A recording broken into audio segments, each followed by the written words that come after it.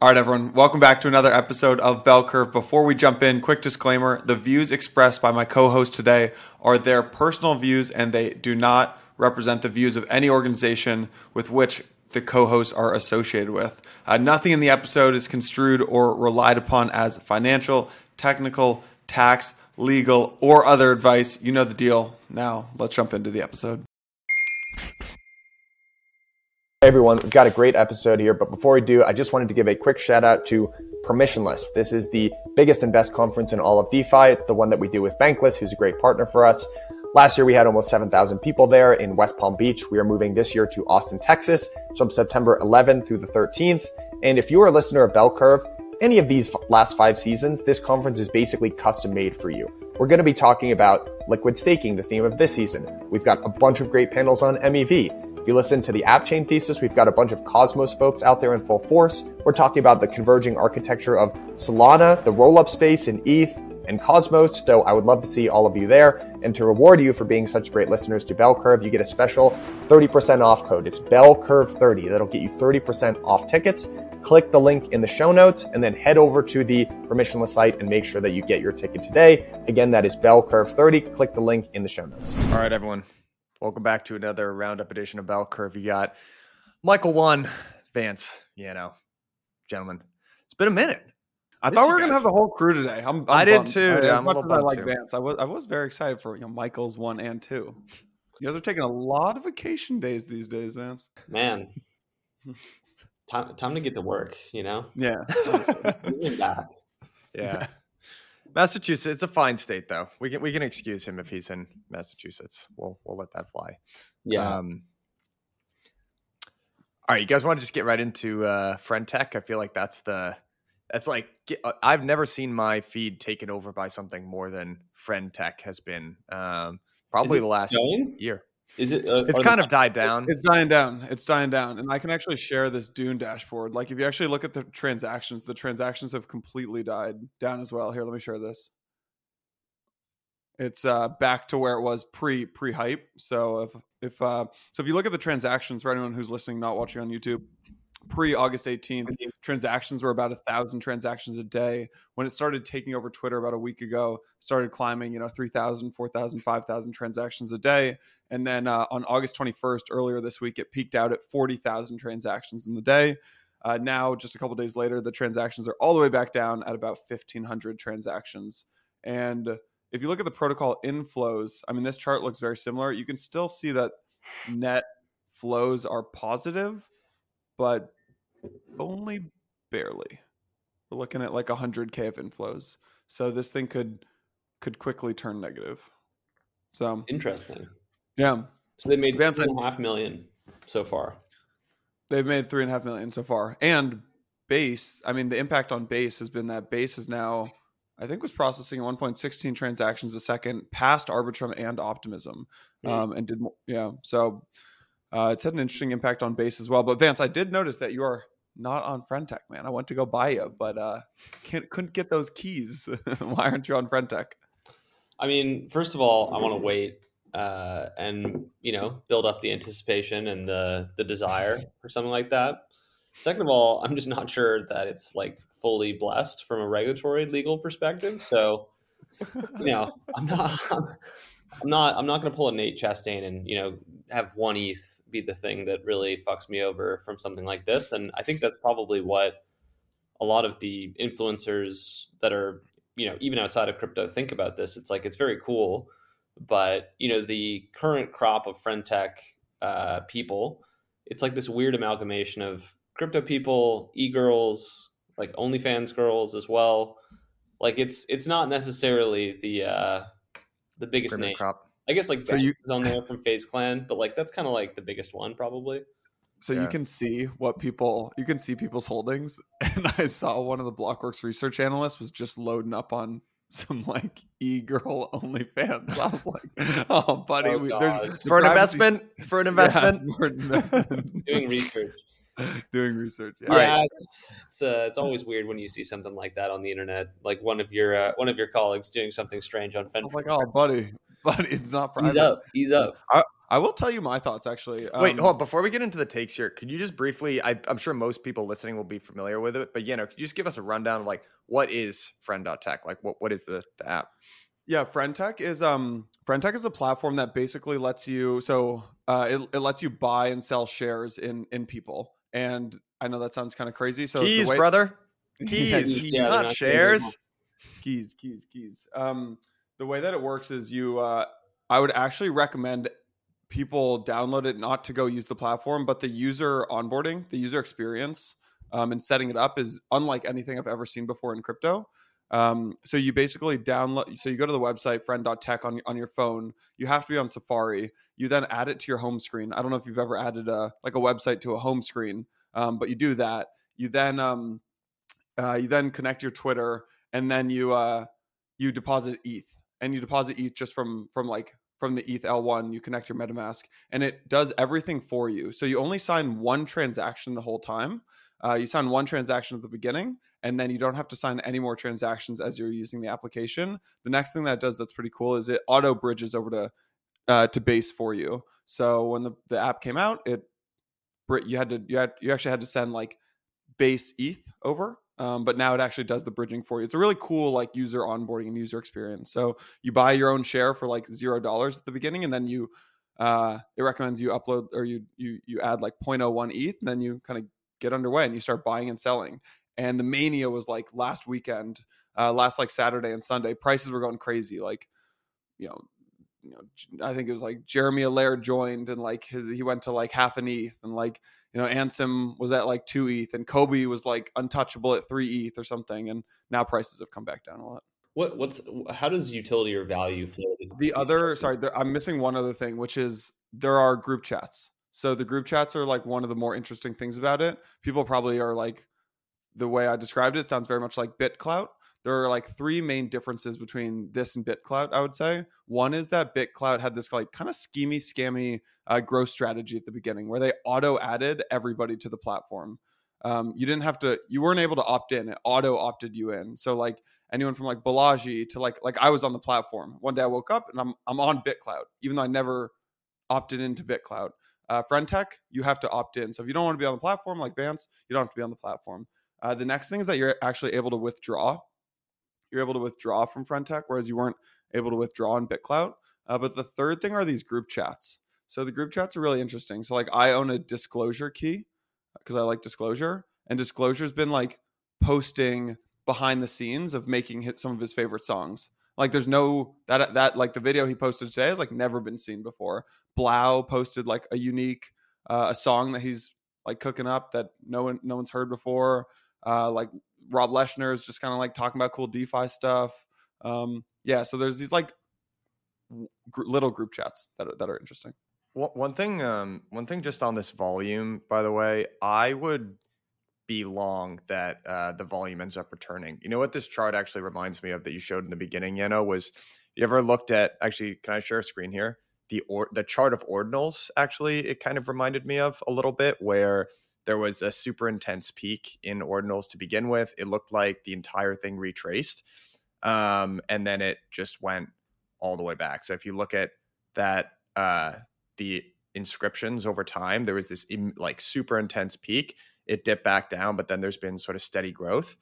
And the thing that's still coming up for Friend.Tech is there's going to be an airdrop, right? So I think they announced that they're doing the point system similar to MarginFi over on Solana, where I think they're dropping 100 million points. It's unclear what the monetary or token value associated with those points will be, but there'll be some sort of gamification thing there.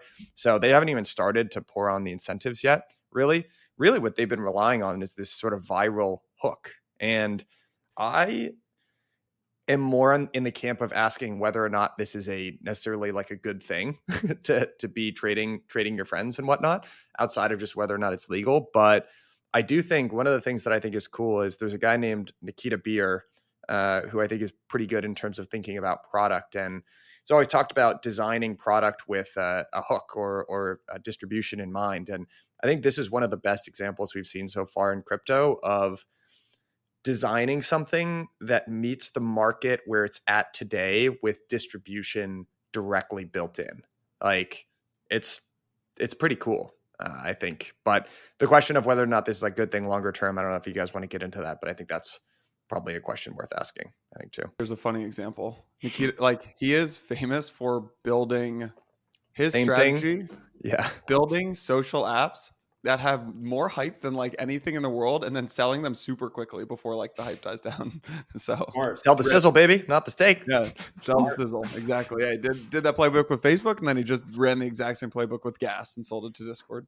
So the really interesting thing that at the beginning was like buying and selling people, and like almost the drama that came from that. It was like if you guys were on MySpace, like the MySpace top 8, it was like, Exactly. I'm buying Ryan Sean Adams and he's dumping Anil from Delphi, and like it was this whole like everyone was like watching because you can see what your friends are doing.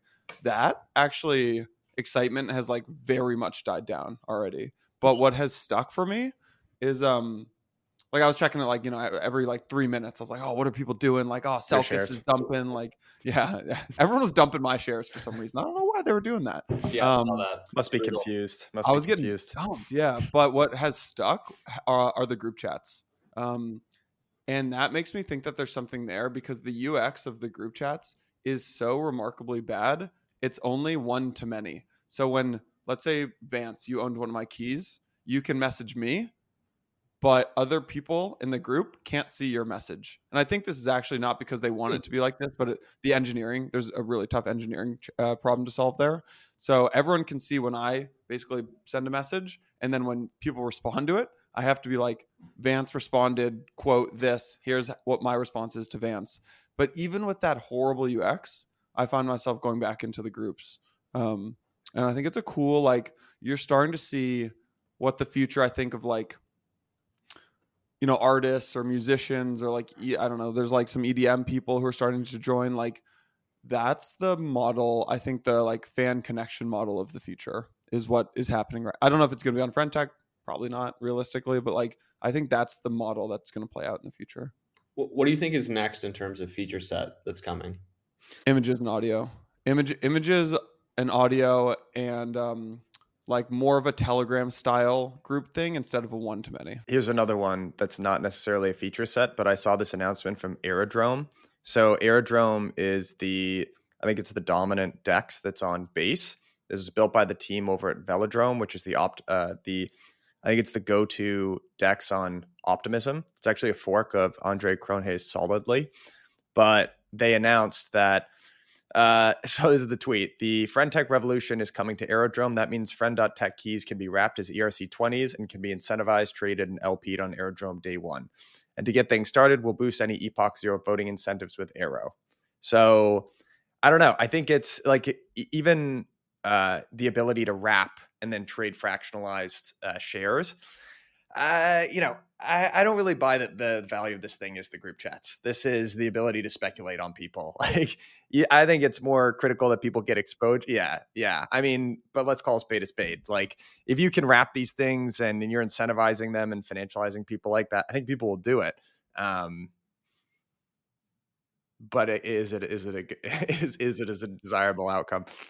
So yeah, like I'm sure it is about the speculation and stuff, but like something about it feels less Ponzi-y than some of the early, like, I remember DeFi Summer. Like everyone was like, I know this isn't gonna last. I know this is like Ponzi-y, but like it's like hidden Ponzi-y under like 3 layers. This is like very speculative out in the open, I don't know. There's something about it being more like surface level speculation that I think and that's why it spooks people. That's why I think people don't like it. But like, do you think this gets more or less fun if the prices go up 10x? Oh, that's such a good question. Oh man, such a good question. Less fun. Less fun. Okay, what do you think? Way more fun. People, I think it gets way more fun and then way less fun. Yeah, it gets really fucking crazy, and everyone's like aping into the market, and then the user base dies down because people can't afford to buy people's shares. I think actually, you can, because there's always going to be new people joining. I think there's a psychological element to this. I listened to the Santi episode that you did, Jason, and I sort of found myself nodding along with what Santi was saying, which is, on the one hand, there's a concept in psychology called cognitive dissonance. There's a really famous study that people did where you gave these 2 groups of people a mindless task to do. It was like spooling a thread around this complicated bit. And in one group, you paid them $1 to do it. And in another group, you paid them $50 or $20 or something like that. And then at the end of the study, they asked them which group had more fun, like which one overall scored that they enjoyed the task more. And the group that got paid less reported that they enjoyed it more. And the rationale is that because I didn't get paid, I still have to come up with a rationale for why I did this thing. And it must be because I enjoyed it. So on the one hand, the optimist in me wants to say, man, look at what social media companies have done just by playing with people's dopamine receptors over time. Like, imagine if you added dollars onto that, that would just be supercharging it. But human psychology is weird, and it could have the opposite effect too, where now that you're getting paid for something, you subjectively enjoy it less, and it could decrease engagement. That's one of those things where you just won't know until you test it out. But there's the opposite of that. So I agree with that. Like, that's a good cognitive dissonance thing. Like, I've always thought that about media companies that offer tokens or payments when you read a newsletter. I think Decrypt did this. They were like, we'll give you 1 cent every time you open our newsletter. And I'm like, that is a horrible model, because now you've just attached the reader's time at like 1 cent. It's like, it would make me want to read that thing less, you know? So you get points on Friend.Tech based on things that you've done, and that's supposedly leading up to this airdrop. And I hadn't actually thought about those points at all. I really hadn't. And then it's Friday, and they give out the points every Friday, and I didn't get any points. And then it actually made me be like, why didn't you get any points? I don't know. I've been buying and holding people. I'm out here. DM Razer. I know.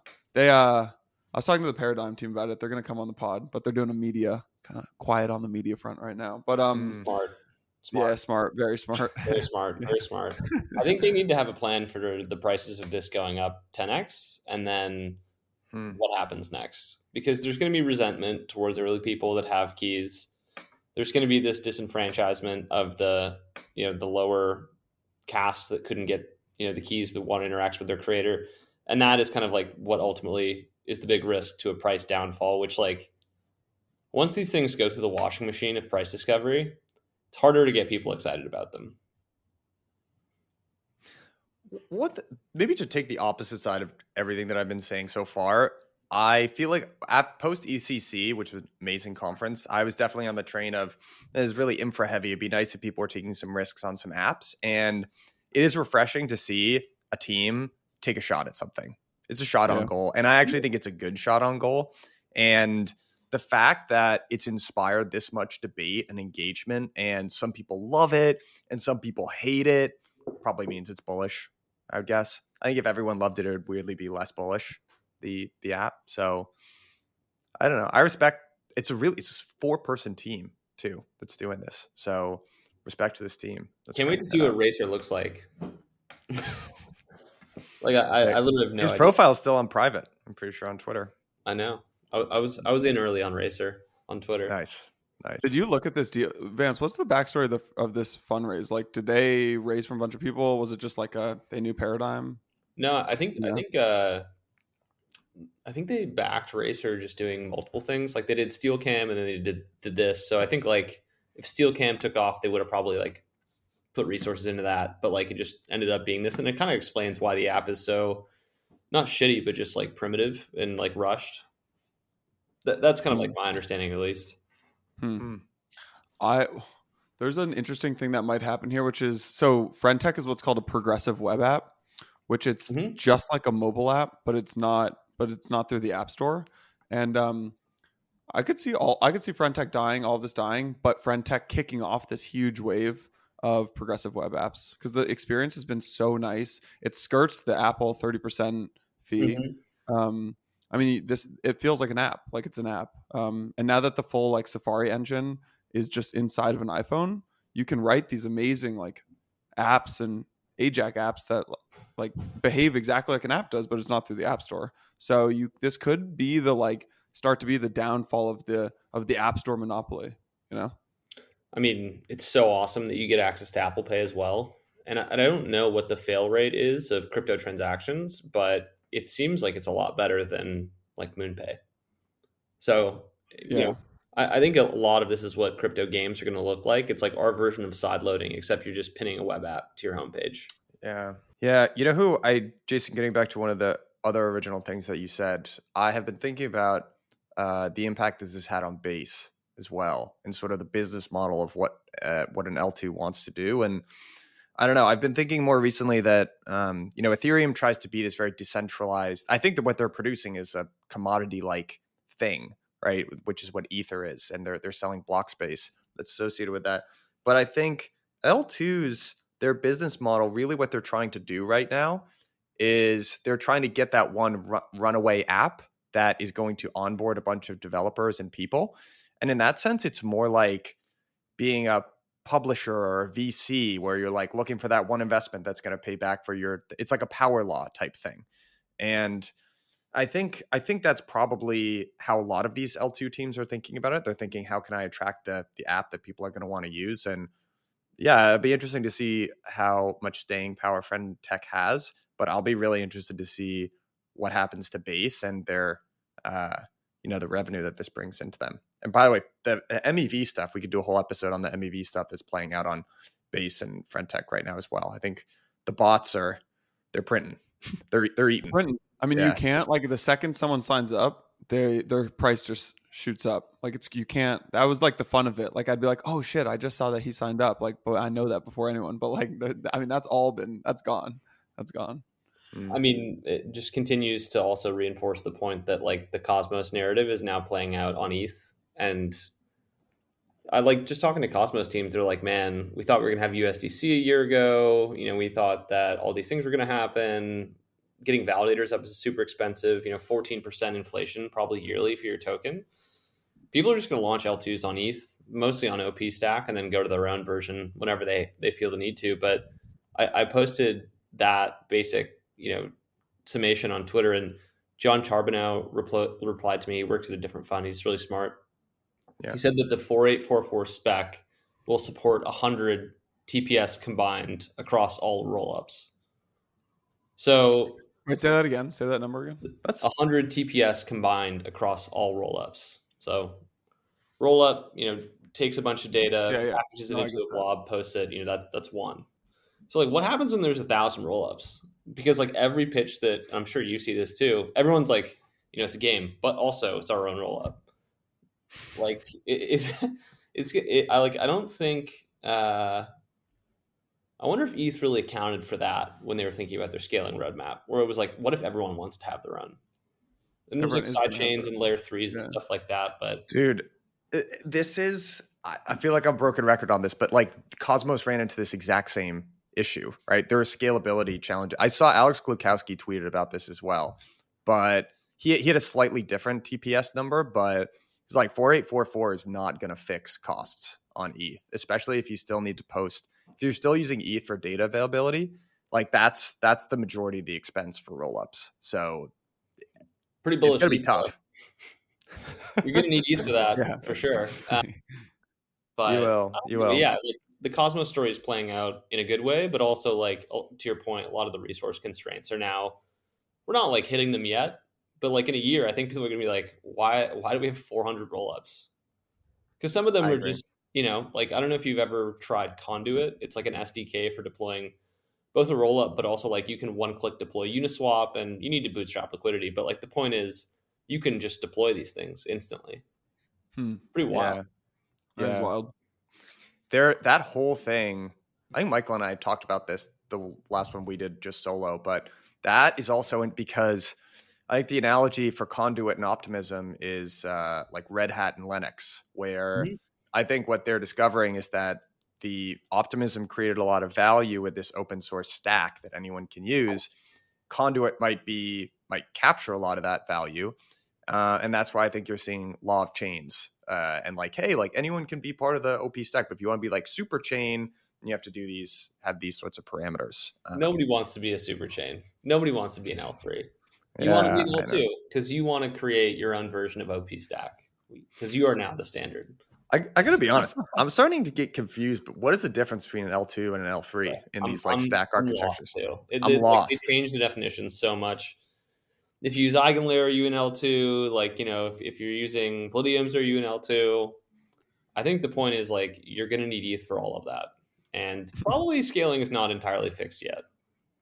Yeah. At this point, I'm scared to even overturn one rock in the roll-up ecosystem because I'm gonna not understand, like uncover this can of worms. I have no idea what people are talking about. I actually think there was an interesting discussion about this on Twitter the other day about what creates value for ETH. I think the most bullish thing ETH would be and I think there's good evidence to suggest that it's going to play out like this, that ETH is the gas token for these rollups instead of their native token. Yeah, I think that would be, if I had unilateral control of ETH, I would make it so. And my sole purpose was to, because I think if you want ETH to be a currency or a commodity, there's like two ways that you can make the price go up, to reduce the supply or increase the demand. And 1559 takes care of half of that equation. You burn ETH, so you reduce the supply, but you want a structural bid for demand too. So the dollar did this, right? Like the dollar was like, hey, we're trustworthy, right? We've all these great resources, and that's why you should want to use the dollar. But we also went out to Saudi Arabia and was like, hey, it would be great if you only let people buy oil in dollars. That'd be tight. And by the way, you can only pay taxes in the US based on dollars. So if you live here or if you want to do business here, you have to use this currency. So it creates a structural bid for the currency that kicks off a virtuous cycle. And I don't know. I think rollups, that's like the easiest through path that I see for ETH. Otherwise, if you don't need to use it, like on ZK Sync, they leaned into account abstraction. You can use whatever token you want for gas.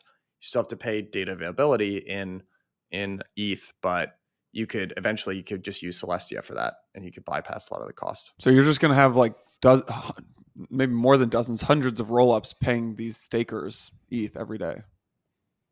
Yeah, phenomenal, right? Yeah, 1,000 rollups paying ETH stakers 1 or 2 ETH per day, plus all the ETH L1 demand. Like that's ETH could be $1 trillion with that economic model. If the price is all relative to the price, because it's like, is ETH worth 10 grand or is it worth 1 grand? But like, assume these things are reflexive, and the amount of ETH spent per day holds roughly steady. That makes a lot of sense as an economic model. The other thing on your point, Mike, my calculation of burned ETH is all of the burned ETH from EIP 1559, but also all the ETH that's been bridged to Arbitrum, Optimism, any L2. In my mind, like, that's not all price discovery happens on centralized exchanges, whether we like it or not. That ETH is not like coming back like 2 hops to centralized exchanges to fill a bid. That, in my mind, is like basically locked ETH supply. So the further I have never thought about it like that. That's a good. I like that. Yeah, I mean, the further I think of these as like, locking ETH in DeFi. Your ETH is now locked in an L2, removed from the supply. Yeah. Look at all what else? Friend.Tech shares too, price in ETH. Yeah. As long as we're doing everything denominated in ETH, that is the main thing that I care about in terms of like, what is the digital commodity that everything interesting is priced in? It increasingly continues to be Ethereum. One thing that might be bullish for ETH on the demand side as well is more corporates launching L2s that people actually use, because Base doesn't have a token. I'm assuming they might have a token eventually, but probably not until regulatory stuff gets cleared up in the US. And so they're using ETH as gas. So I feel like maybe that could be another catalyst. I don't know, but it'll be interesting to see how all this plays out. Did you guys see? I know it's kind of a nerdy subject, but I found it interesting that Starknet is considering rolling out Tendermint for their chain. So Tendermint is I guess now it's Comet BFT, but it's the consensus protocol that's part of the Cosmos SDK. So that's how consensus works. It's like an out-of-the-box solution that Cosmos chains utilize. So one of the big open questions is how something like consensus or transaction ordering is going to happen on rollups. Right now, everyone's got a centralized sequencer. Some people, I think that's okay, and that'll be how rollups think about monetizing. Others are like, there are going to be a decentralized sequencer set or a shared sequencer set. But as soon as you start doing a decentralized sequencer set, you need to get some way to do Sybil resistance, and you need some sort of ordering protocol to switch in between different sequencers. So that's where they are proposing using Tendermint consensus, which is pretty cool. I don't know how that's going to work. And I think the big question is what the sequencer landscape eventually ends up playing out as. But I thought it was pretty cool. Validation of the Cosmos tech. But not Atom, right? It's not. No, it's not. No, basically nothing's bullish Atom, unfortunately. Yeah. That's the big problem. The Blockworks interns are in shambles as a result. I mean, it's just tough sledding, honestly, for them. Just given everything happening on ETH, that's just hard. I like that you think all the analysts are bulled up on Cosmos. There's just one of them. There's one of them. Yeah, they were talking all sorts of garbage to me. I was just like, no, this does not make any sense. But wait, let me just do one more pushback on the Cosmos thing, and then we can move on from this. But I think there is a sequencing element to this. I think we've talked about this before, but right now, like, okay, the app chain thesis is playing out on Ethereum, but to your point, Vance, even with 4844, that's not going to solve the scalability issues to support all of these different rollups. And there aren't really any rollups with product market fit yet. So right now, it makes sense from a cost perspective to launch a rollup on Ethereum, especially using something like Conduit. But in the future, if there was an app like with product market fit that had 5 or 10 million users per day, then maybe the economic shift for a roll up, and it's like maybe actually we want perfect control over our block space, and actually we don't really want to be paying rent to Ethereum, and we're gonna go launch our own chain because getting 100 validators would be a trivial exercise. What do you think about that? I mean, whether these things have product market fit or not, I think firstly, like they're probably gonna have some sort of token farming, or like they'll need to post some sort of data on chain. So like 100 TPS in my mind is probably like 100 rollups, no matter how much or how little they're being used. And they may fight for priority fees to be included in the call data, but like kind of is what it is on that front. Just like building your own chain is such a pain in the ass. I can't enough. Like we have teams that have been at it for like a year, and they're now saying like, you know what, like it's just too tough. We're gonna go on ETH-L2. That's where the assets are anyways.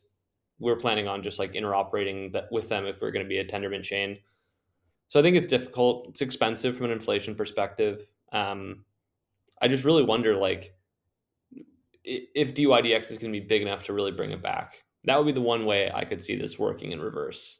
But we'll see. It's going to be interesting. I think DYDX launches in November, so not too far off. Part of the reason DYDX is an interesting one because the reason that they moved off of, they were originally on Starknet, I think, but they moved to Cosmos was because there are limitations. There are things you cannot do as an ETH rollup that you can do as your own chain. So for DYDX, what they thought was really important was to decentralize the order book.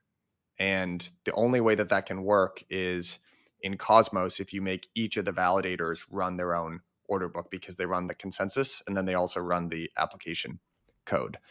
And even on an ETH-L2, like if DYDX was still there and you decentralize the sequencers, you could get each of the sequencers to maintain the DYDX code, assuming they had their own app-specific roll-up with multiple sequencers, but it still has to settle down to ETH-L1, and those validators could just change it up and extract their own MEV. Like they don't have finality. Yeah, I understand the DYDX problem. It's also like more off-chain than most systems that we're comfortable with. So that would be a constraint kind of almost everywhere. But I hope they do well. I respect what they're trying to do. I respect people that are out here trying to take risks, which is why I also respect Friend.Tech. I mean, at least it's a swing. It's going back to at least taking swings here. Let's talk Tornado. Yeah. Speaking of risks. Yeah. That sucks. Yeah. It's very sad. Brutal. Vance, you want to give the overview? Yeah. Tornado Cash is a non-custodial mixer and relayer for mostly ETH assets and ETH itself. I think the ETH is actually the biggest pairing. And there's all this stuff that happened with Tornado Cash. it's code. They uploaded it to a blockchain. There is a relayer system. There is also governance. So there's like a few different factors to this. But the founders were arrested or charged. One was arrested, and they were charged with money laundering for North Korea, which I mean it just sounds terrible. Like $1 billion, right? It's like $1 billion Yeah, that $1 they billion charged. of money laundering. And I think there's good arguments as to whether it is or isn't money laundering, or if it is or isn't centralized. But kind of that will be what the courts decide ultimately. And I think there's good arguments on both sides. What's shitty is that Roman, Storm at least, is now in jail, and he's a guy that in my mind is like stands up for the right things in crypto, stands up for developers, for privacy, censorship resistant technology. And now he's just literally in a jail cell. I've known Roman for a long time at this point, so personally a little bit sad about it. But yeah, I think there's going to be a lot of road on this to go, where he goes to trial, he goes to court, fights it, pleas, whatever. But it's just shitty. There's like so many people in this industry that you could go after, and this is certainly a product that we would not, invest in or use. But it's just shitty that it's him and it's the team and it's a continued, enforcement spree on crypto founders.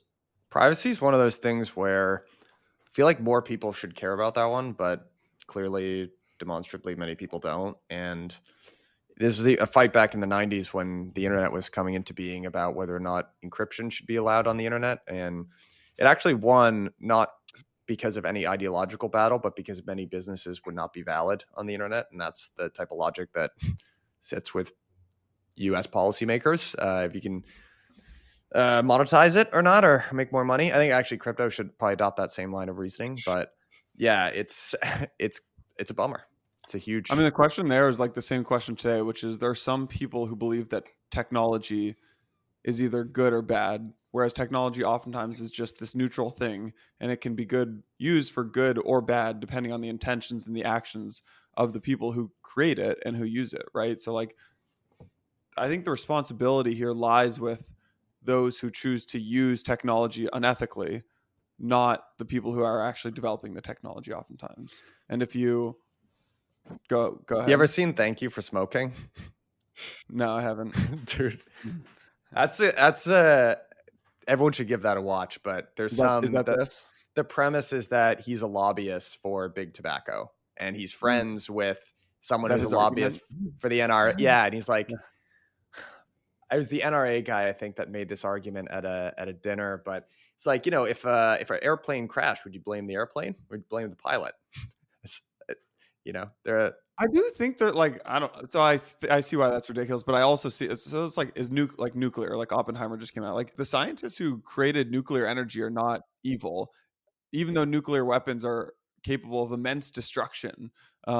Because like I don't know, you can also create nuclear, like use nuclear to I don't know, energize a city or whatever, or like algorithms. Like algorithms are not evil, but like if a company uses them to like hack your dopamine, like that's probably not a great thing, And I think I don't know, in the case of Tornado Cash, I don't know if you guys actually read the DOJ thing, but like I think they said only 7% of their transactions were used by bad actors like North Korea or whoever it may be. That means 93% of people who are using it are good actors. They're people who need the product. Yeah. I mean, it's another instance of like, if you are not really excited about crypto, this is going to be something that deters you from getting into the industry at the developer level, which is good and bad. It filters for the best entrepreneurs, but it cuts out a lot of the top of funnel ultimately.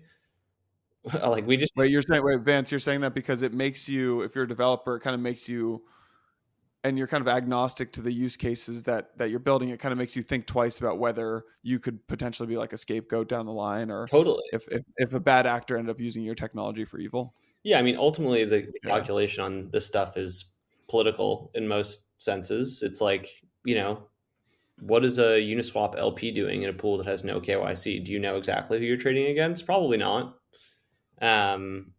That's like, like you can extend the logic as far as you want. I think it's just another scary point for developers where the people who are left in this industry right now are the true believer diehards where the stakes are high. They are the incumbents. They're going to keep winning.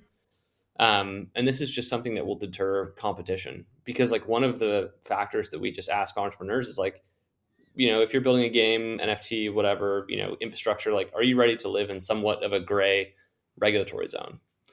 Most people, the answer is, maybe to no.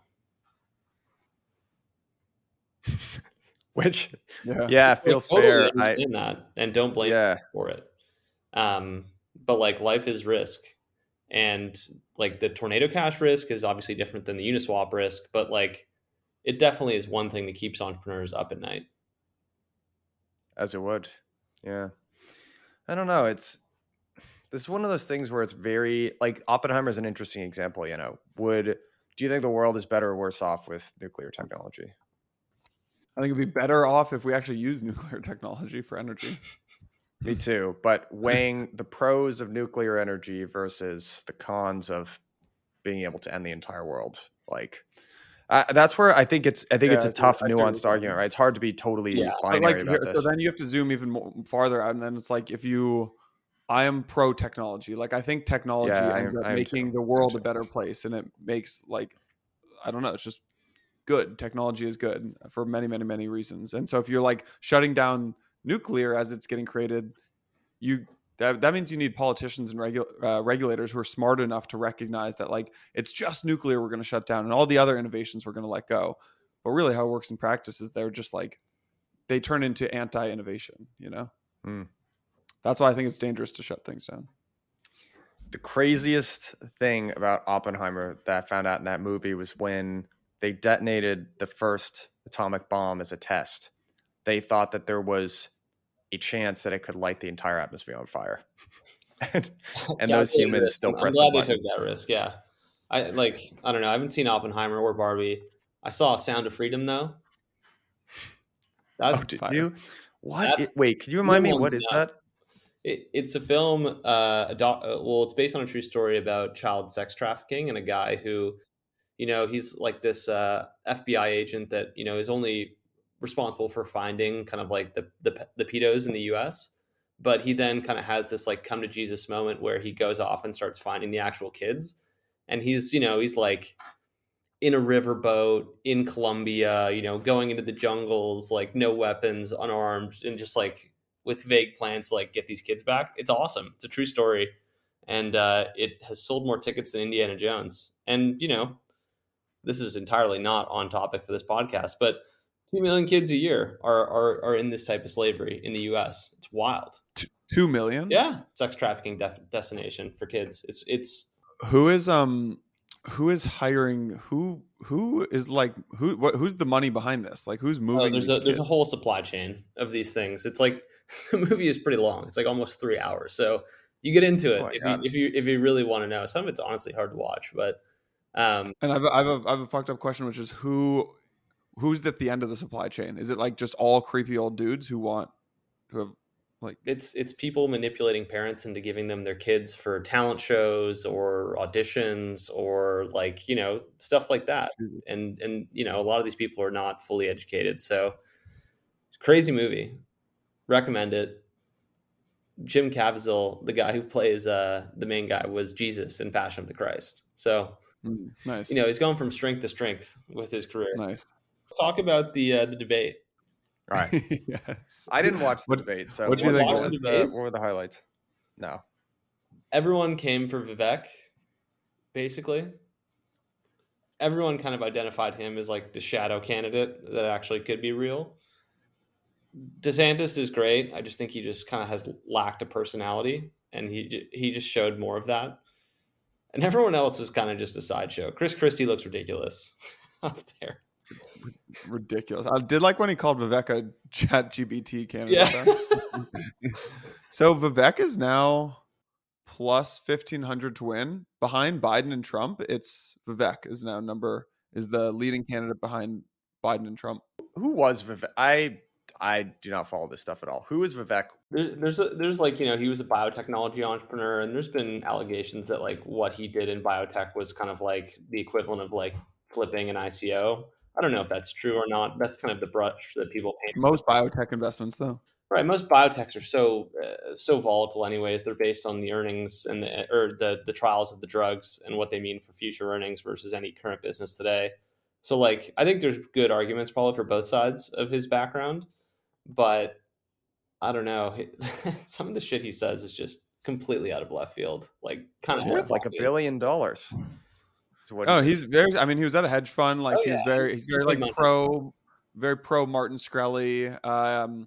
He started getting into, so he made a shit ton of money, Mike. And then in 2019, I think his political aspirations started. He published a book called Woke that basically was like one of the first big critiques on woke culture in corporate America. And his argument was that companies have embraced social justices to make profits, not because they want to make meaningful change.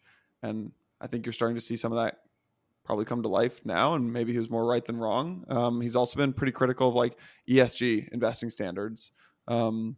He's advocated for more like what he calls like stakeholder capitalism instead of just like from the top down ESG standards. He's 38 too. He's a young guy. Young, yeah. He was like 16 when he got into Harvard. Got his JD from Yale. Smart guy. I don't like a lot of what he says. Like, him calling climate change a hoax is like not helpful in my opinion. But he is one of the guys in the Republican Party that you're like, man. Like, I look at Mike Pence. Like, what do I have in common with Mike Pence? Nothing. Vivek, it's like, okay, there's some common ground. He knows what I'm talking about. You know, he's rapping "Lose Yourself" at the Iowa Fairgrounds, primary early event. Like, he's got something there for younger people, which is nice. I actually forgot I was going to wear this tomorrow, but I actually got served a shirt, it's like one of those presidential shirts. It was just anyone under 80, like instead of like Biden 24. Dude, end the gerontocracy. That is one thing I am 100% behind. It's just so depressing to see these ancients on stage like talking about this stuff. And is that those are the odds? Look at these odds. Yeah, it's Biden at 200, Trump at 270, Vivek at 1500. Dude, we need a JFK candidate. Is who we need someone who's young and like seems like they have their mental. That's 1,000. You know, what's 1,000? Here, I'll give you one better, Mike. Facilities around them. Replace the J with an R. Yeah, we got RFK. Yeah, this guy's got a vaccine he wants to sell you. So I'd like someone who's young who also like. I'm all for thinking outside of the orthodoxy, but you get too far outside there too. I just like a nice, normal person who like felt reasonable on stage. Is that too much to ask for? I just want someone who believes exactly what I believe. I wonder if anyone's ever thought that before. Why can't we get some of that? That's what I would vote for.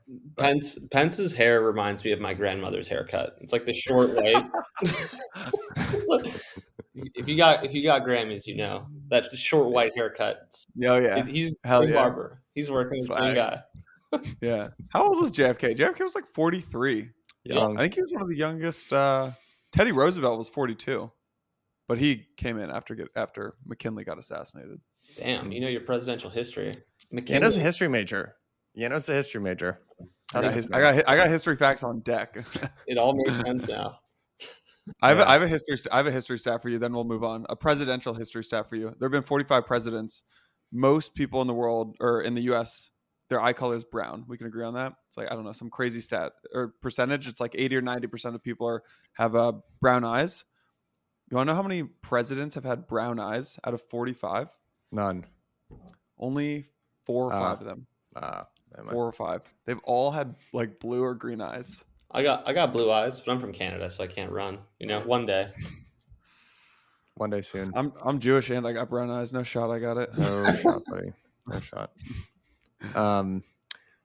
Actually, before we go all the way back to crypto, did you guys see Nvidia earnings came out yesterday? Yeah, it's not bullish that they blew out earnings and that they're now tanking. I missed that. I didn't even look at the stock today. But they had it's not tanking, it's pumping. Money last night. Yeah. It's after hour print, but I think people would be expecting a lot higher if they had, like. I mean, it's up from 120 less than a year ago. I mean, totally. But look at the last like 3 months. It's been at basically the same price. So Nvidia, are I we just looking at the same chart? Yeah. The last 3 months. The last 3 months. You're saying? I see. Okay. Yeah. it's been doing extremely well. It's so Nvidia's they've largely what they're cashing in on is the AI boom, and they've got these chips that are extremely valuable, very limited. There were stories we are probably talking on this pod by a month or a month and a half ago, where I think Vance, you were saying right that there are companies that were raising off of the ability to get their hands on these chips, and this was around the time that all the thought pieces came out from the VCs on ChatGPT and how AI was going to drive this whole big thing. And I mean, I was telling you, a couple months later, I do think those LLMs are real and I think they'll be significant, but I do think they were extremely overhyped in terms of the short-term impact. The question that I have for you guys is, what would you guess the sales cycle looks like for chips? Like, how far in advance do companies need to purchase these things? I would guess far in advance. So the question is, are these sales that NVIDIA are talking about on this last earnings call, is that like a reflection of anything relatively recent in their business, or were these sales locked in many moons ago? Because that's what I would sort of guess. I have a dumb accounting question. Do their sales get recognized when they deliver the chips or when someone orders? Okay. Deliver. I mean, I haven't looked at it, but Yeah. it'd have to be delivered. It should be delivered. Okay. So like in my mind, it's the exact same thing in terms of like hype cycle versus sales cycle, as Bitcoin. Mining chips like GPUs and custom mining chips that NVIDIA used to sell Bitcoin miners, which would be, you have the hype of Bitcoin going up, and everyone rushes to order, and there's no chips available, and so they say, we don't have you this quarter, but next quarter or the quarter after that, we'll get you in. And so you have like this natural lag effect of, once like the Bitcoin price pops, NVIDIA sales of Bitcoin miners are still really strong for the subsequent 3 or 4 quarters. But, eventually they come down. And so there's a lag effect. And I think what you're seeing is business that's already been locked in. But like if these LLMs don't start producing real use cases at some point, like this is all charts ultimately meet the same fate. Big up, big down. Yeah. So I'm looking back at 2017 NVIDIA. So 2017 NVIDIA's sales to Bitcoin miners accounted for over 10% of their revenue. And 2017 Bitcoin obviously pumped. NVIDIA, their stock rose 225%. In 2018, when obviously Bitcoin crypto crashed, NVIDIA missed earnings targets because excessive GPU inventory built up due to overlooked crypto mining demand. Their stock fell 54% then that year. So it's actually pretty correlated. It was pretty correlated to this boom and bust in crypto. And I wonder if you'll see it like pretty strong correlation with what is an inevitable some point collapse in AI, not long-term collapse, but the difference is you can see the Bitcoin price going up. You can't see the amount of money these VCs are being or aping into these, LLM companies that are trying to buy GPUs. Reid Hoffman raised $1 billion to go buy GPUs on a $3 billion valuation, and that chatbot I think has like 3,000 followers on Twitter. Like not that bullish when you think about it. And do you guys know Anthropic? Right. Anthropic. So I actually think their product Claude is like the best of all the LLMs that I use. Like you can upload PDFs and spreadsheets and all that kind of stuff. They have a minimum wage at their company. Minimum wage, it's $300,000. There's people that are there's $1 million AI job at Netflix too. Like this is an inside bubble. This is like the venture capital bubble that bubbled up with WeWork. Except there happens to be this massive public company selling them the inputs that they need. So I don't know. I think the temperature on AI has gone down considerably in the valley. Just like the use cases aren't as immediate as people thought. But it'll probably last for the full year. And then I think 2024 is like delivery time. If we haven't figured out a new app other than ChatGPT, it's hard to see the business model. Remember, there were these takes a couple months ago. This was a VC who shall remain nameless, but it's again comparing crypto. everyone that I know like wants to work on crypto, but there's no use case. Everyone that works in AI, everyone's like trying to sign up or something like that is the paraphrasing of this tweet. But yeah, there were a bunch of people that were very interested in trying a free LLM. A sustainable business model that leverages this is a little bit harder to squint and see, actually. And I sort of just feel like AI is just going to be a great cost center reduction for gigantic orgs like Google or Microsoft, is what I sort of feel like. But how investable is that? I don't know. It'll give companies air cover to fire people in a way Yes. that doesn't seem ruthless and cold hearted. Like, oh, we fired half, we let go of 50% of people because AI could do it better. Like, that makes more sense. So I think that'll happen. But like, my experience of using ChatGPT is typing something in, getting an answer, cross-referencing it on Google. It's like half wrong. I edit it. I put it back into the email. I copy paste. And the last time I did that was like 3 or 4 months ago. We'll see. I don't see a lot of jobs being automated. Here, let's end on crypto quickly. I'm not sure how much on this podcast we've talked about Eigenlayer, but there was a bit of an announcement. So slowly Eigenlayer is moving ahead, and they talked about increasing the cap on their portion of LSTs that they accept.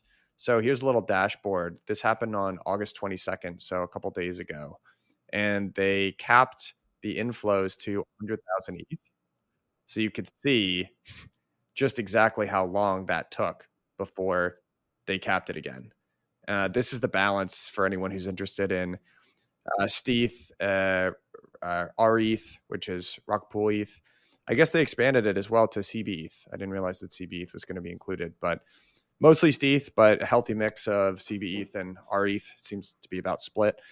There's some cool, you can see, this is just a nice dashboard actually of, you can see withdrawals as well. But yeah, Eigenlayer it does have the potential to be a little bit of a catalyst that I think people are sleeping on. The other thing I think people are sleeping on, I was thinking about this the other day, Celestia is going to launch their mainnet soon. So I would imagine we're going to get a Celestia token out of here soon as well. Yeah, I think people might be sleeping on that as a catalyst, to be honest with you. Like a big token like that, that's a project that everyone believes in. It's pretty L1-y. Like, I don't know. I'm with you. And it's like, I have no idea. I have no idea either. I have no financial stake in it at all, but I just thinking the other day, like, man, it's going to launch and people are going to want to buy that. I think we need like the degens to be recapitalized, basically. There's not enough for like the funds to really eat here, but like the degens can spin up some trading capital. The question is it from somebody else in crypto, or is it outside of crypto, or is it at the sacrifice of another asset?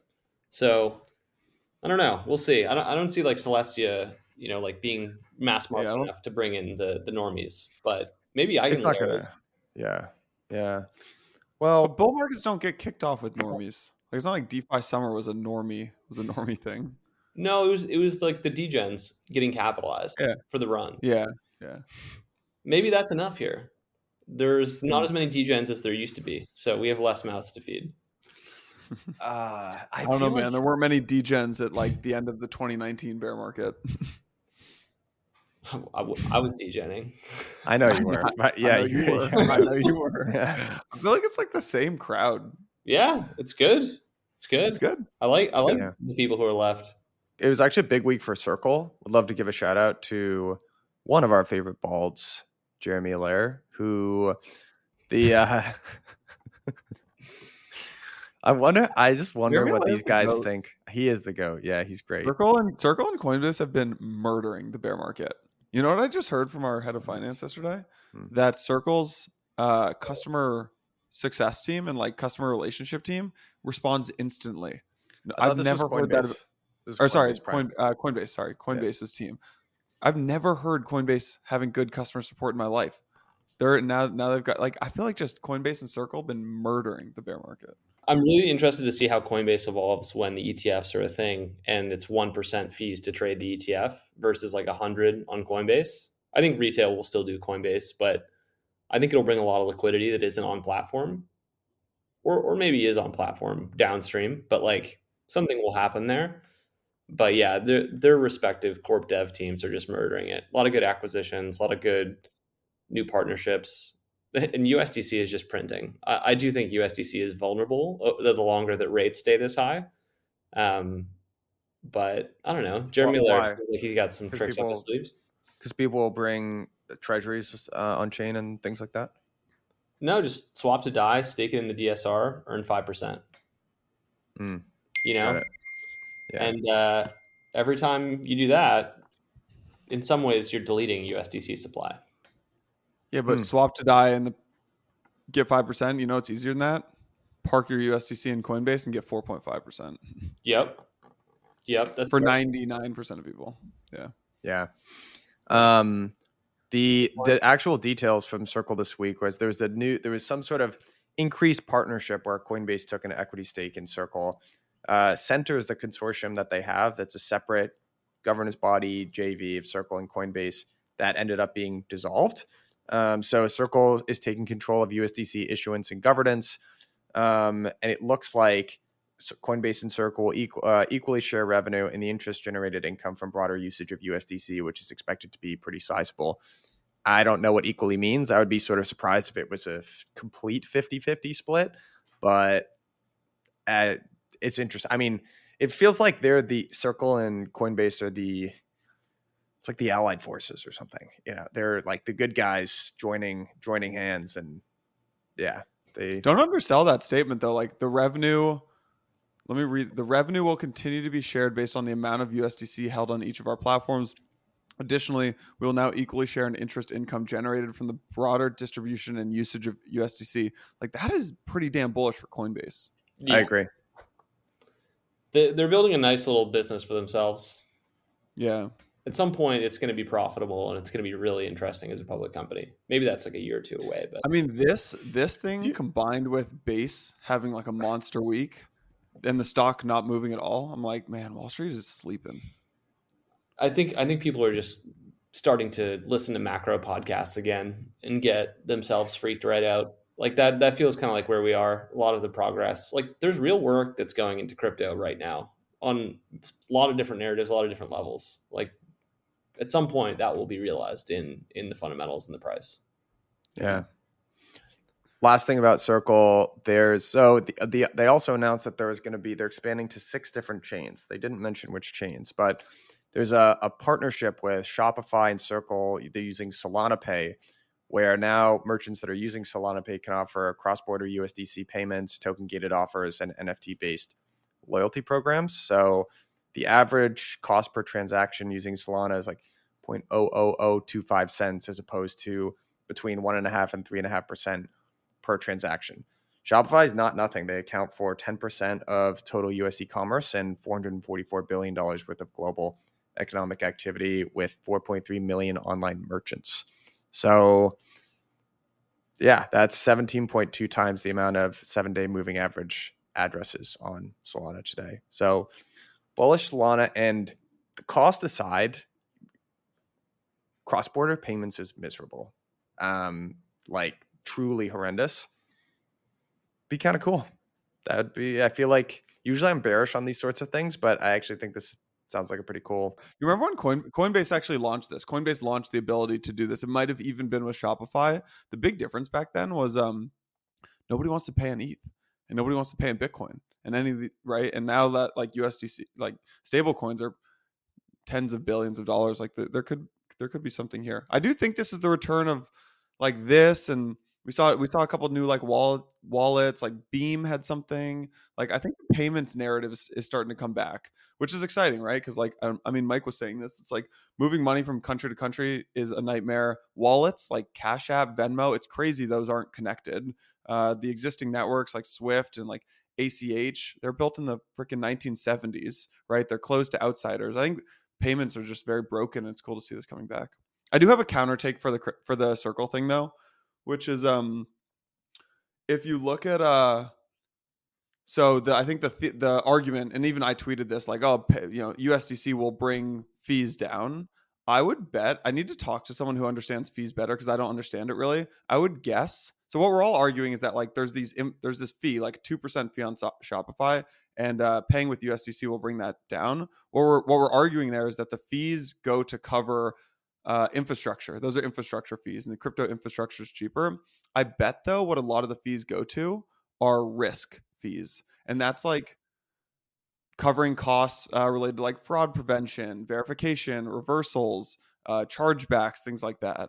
And that's not necessarily something crypto solves. It isn't. And speaking of Solana, I guess it is because there's finality, but like you're still gonna have yeah. I mean, but just a lot of the conversations we have with traditional asset managers are that, especially at the fund level, this isn't cross-border payments, but like there are so many different collection points, fee collection points, places where expenses get stuck, that just doing things on chain allows them to save so much money. Like there's no wonder that Circle has like 30 or 300 people and does like, I think like probably like $500 million, $1 billion in revenue per year.